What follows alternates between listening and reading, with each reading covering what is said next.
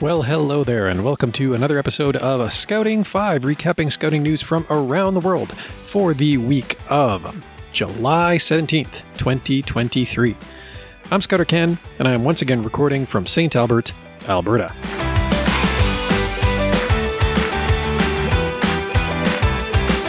Got a couple of stories to lead off with regarding scouts responding to the needs of refugees. Both of these are from scout.org, and the first one pertains to Norwegian guides and scouts working to try and bring some transformative change to the lives of refugees in their country. Quoting scout.org, "When the camera starts filming, young guides and scouts, hence scouts, welcome Crown Prince Haakon and Crown Princess Mette-Marit to a campfire in northern Nordmarka, Norway. They are celebrating 20 years of a fundraising campaign that the Norwegian Guide and Scout organization has implemented in collaboration with the Norwegian Refugee Council to support young refugees and to raise awareness about their experiences.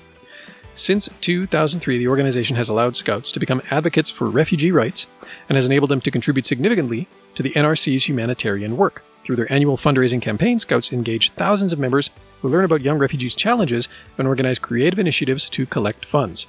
Each year, scouts dedicate several meetings, primarily in April, to the fundraising campaign. During these gatherings, scouts learn about the reality of being a young refugee through various activities and educational materials provided by the NRC. They also focus on a specific refugee situation, often tied to a particular country or project. With newfound knowledge, scouts plan and implement creative fundraisers to collect as much money as possible. In recognition of their efforts, each participating scout receives a badge that can be proudly displayed on their scarf." End quote. And like I say, a second story is also related to scouts stepping up to help refugees. This one about how scouting is helping in Malawi. Again, quoting scout.org. "Just outside of Malawi's bustling capital, Scout leaders and the Scout Association of Malawi are working together to create a sense of community and offer scouting activities to hundreds of children and youth living in the Dzaleka refugee camp. Scouting activities run by passionate volunteers who were scouts in their home countries are enabling young people to develop the leadership skills and resilience to thrive within the camp and eventually beyond. The scouting experience is also offering children and youth a place where they can connect, be part of a community, and have fun amidst the refugee camp's challenging conditions. The refugee camp was established in 1994 to provide shelter, protection, and support to more than 10,000 individuals with refugee status and asylum seekers who were fleeing their home countries due to various forms of persecution, conflict, and natural disasters. Today, the camp is home to more than 50,000 people, half of whom are children, from countries including the Democratic Republic of the Congo, Burundi, Rwanda, Ethiopia, and Somalia. Over the years, scouting within the camp has grown organically with limited resources, but has had a significant impact on the lives of young people. Volunteers from diverse scouting backgrounds have been delivering the scouting program using inclusive educational approaches and methods, such as offering activities in local languages." End quote. Of course, because it's been too darn long since I've done one of these episodes, catching up on a lot of news from months past, including the now past event known as the Arab Para Jamboree. Quoting, yet again, scout.org. "Imagine a place where diversity is celebrated, inclusion is the norm, and barriers are broken down. This is exactly what the second Arab Scout Inclusive Camp, Para Jamboree, was all about. From the 29th of April to the 5th of May, 2023, scouts from Arab countries came together in Morocco for an event that showcased the power of scouting to create a more inclusive and welcoming world. Organized by the Moroccan Scout Federation in partnership with the Arab Region Support Center and the Arab Scout Organization, this accessible and inclusive event was designed to be a safe space where everyone was respected and included. Scouts learned valuable life skills while exploring the beauty of nature and forging lifelong connections with fellow scouts from diverse cultures.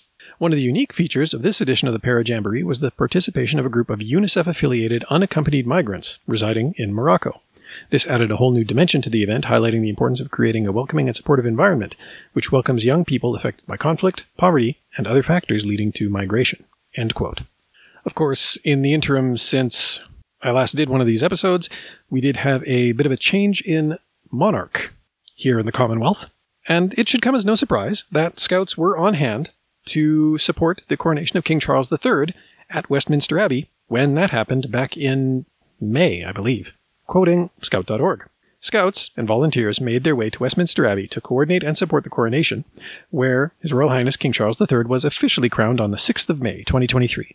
The scouts, between the ages of 14 and 25 years old, had traveled from all corners of the UK and the Commonwealth to do their duty for the King and to take part in this momentous occasion. 50 Scouts attended the coronation event at St. Margaret's Church. These young people were able to witness the historic moment taking place and experience a once-in-a-lifetime event due to their service and willingness to support the nation. The Scouts were some of the first people to see the newly crowned King after he left Westminster Abbey.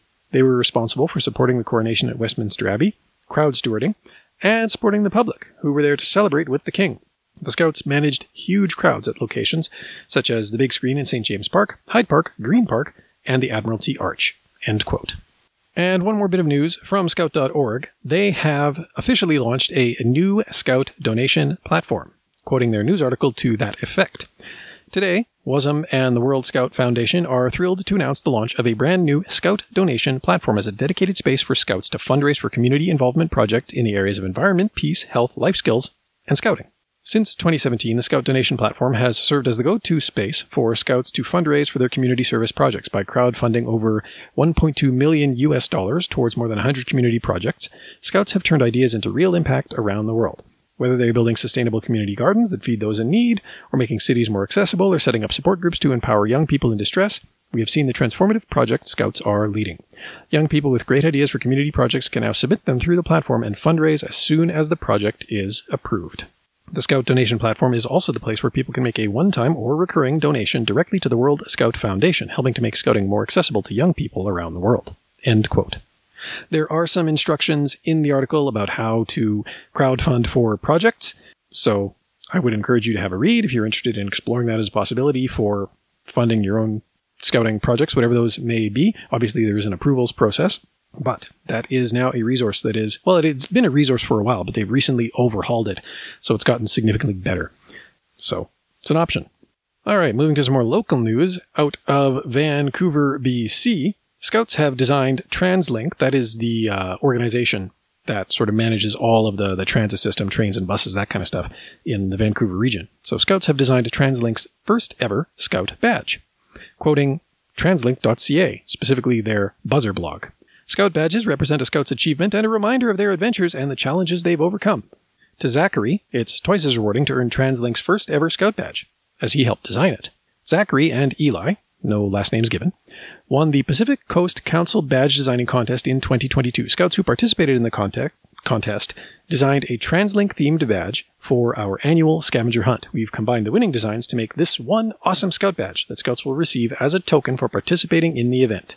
Zachary, a Scout from the 4th Southwest Burnaby, is responsible for the hand-drawn sketch at the center of the badge, while Eli, a Scout from the 10th Richmond Sea Scouts, inspired the design for the border of the badge. A huge thanks to all the Scouts who shared their artistic talents with us by designing these badges. End quote. And now a story out of the U.S. where some enterprising Scouts lived up to the motto, "Be prepared," at a Memorial Day ceremony. Quoting the Hamilton County Reporter. On Saturday, May 27th, Scouts from BSA Boys Troop 107, Girls Troop 1070, and Cub Pack 126 in Westfield fulfilled their oath to do their duty to God and country when they stepped up to ensure that the more than 100-year tradition at Summit Lawn Cemetery continued. These scouting units have been performing the flag ceremony as part of this event for 10 to 15 years, maybe more considering Troop 107 is celebrating its 75th anniversary this year. Ceremony attendee Jim Hester first got involved with Troop 107 when his oldest son joined about 20 years ago, and he served as the committee chair for years. According to Barry Simpson, committee chair for Troop 1070, Scouts also took responsibility for playing taps when the ceremony's previous bugler, a World War II veteran, was no longer able to continue. By 9:45 a.m. on Memorial Day, the Scouts were ready, as was the Honor Guard, composed of members of the Carmel VFW Post 10,003 and Carmel American Legion Post 155, which each merged with the Westfield posts within the last 10 years. However, community members who were expected to conduct the ceremony had not arrived. Realizing the problem, Scouts quickly began coordinating an impromptu presentation. At 10 a.m., without the usual podium and sound system, Life Scout Brad Bishop, a rising senior at the local high school, stepped up as host, welcoming guests to the event. 4 intermediate and middle school Scouts, who weren't expecting to conduct the flag ceremony, carefully lowered and raised the flag while onlookers saluted or placed their hands over their hearts. End quote.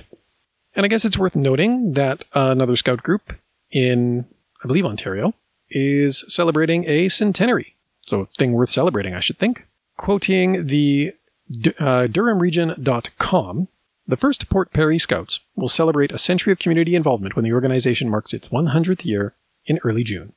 Over the weekend of June 3rd and 4th, the local group will parade through downtown Port Perry, I guess this has all happened now, offer a variety of games and activities and a barbecue and community campfire in honor of Scout Day in Port Perry to mark its 100th year. The first Port Perry Scouts got their start on October 12, 1922, when 32 Scouts signed on with the 310th Scouting Organization in Canada to get its charter. That branch grew to include Cubs in 1942, Rovers a decade later, and Beavers in 1974. At its peak, the local scouting group had almost 150 people involved, including leaders, while today's roster is a rather small group of about 45 youth and 15 leaders. End quote. And finally, or I guess penultimately, because I do have one other little announcement to make at the very end of this episode, coming back to Scout.org, a timely article released just at the beginning of July, 8 things to know before the World Scout Jamboree. Now this is specific, well, it's written in the context of the World Scout Jamboree that is taking place in Korea, South Korea this summer. But there are a number of other jamborees taking place, including the Haarlem Jamboree, just outside of Amsterdam. There's a jamboree happening at the Summit Bechtel Reserve in the United States. And of course, there's the Kandersteg Mini Jamboree, which is taking place within the next couple of weeks here that I'll be attending.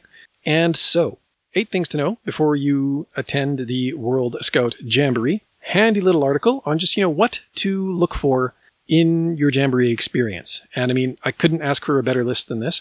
The points, just briefly, are the magic of a Jamboree is making friends from other countries. Absolutely this.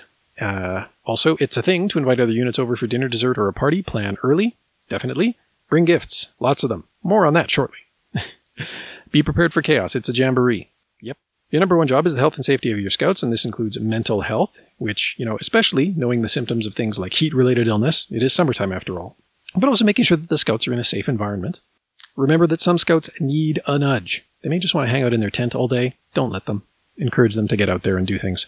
Culture Day is the highlight of a Jamboree. Create a memorable experience. So this is an opportunity for each country that is represented at the Jamboree to really showcase stuff about their country and their culture. So plan for that. Absolutely plan for that.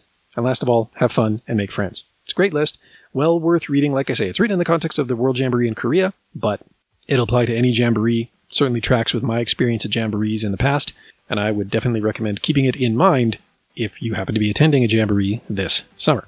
With that in mind, the very last bit of news I have pertains to the podcast, because, as I mentioned, I'm going to the Kandersteg Jamboree, Kander 100, which is taking place from the 27th of July to the 8th of August in, where else? Kandersteg International Scout Center in Kandersteg, Switzerland.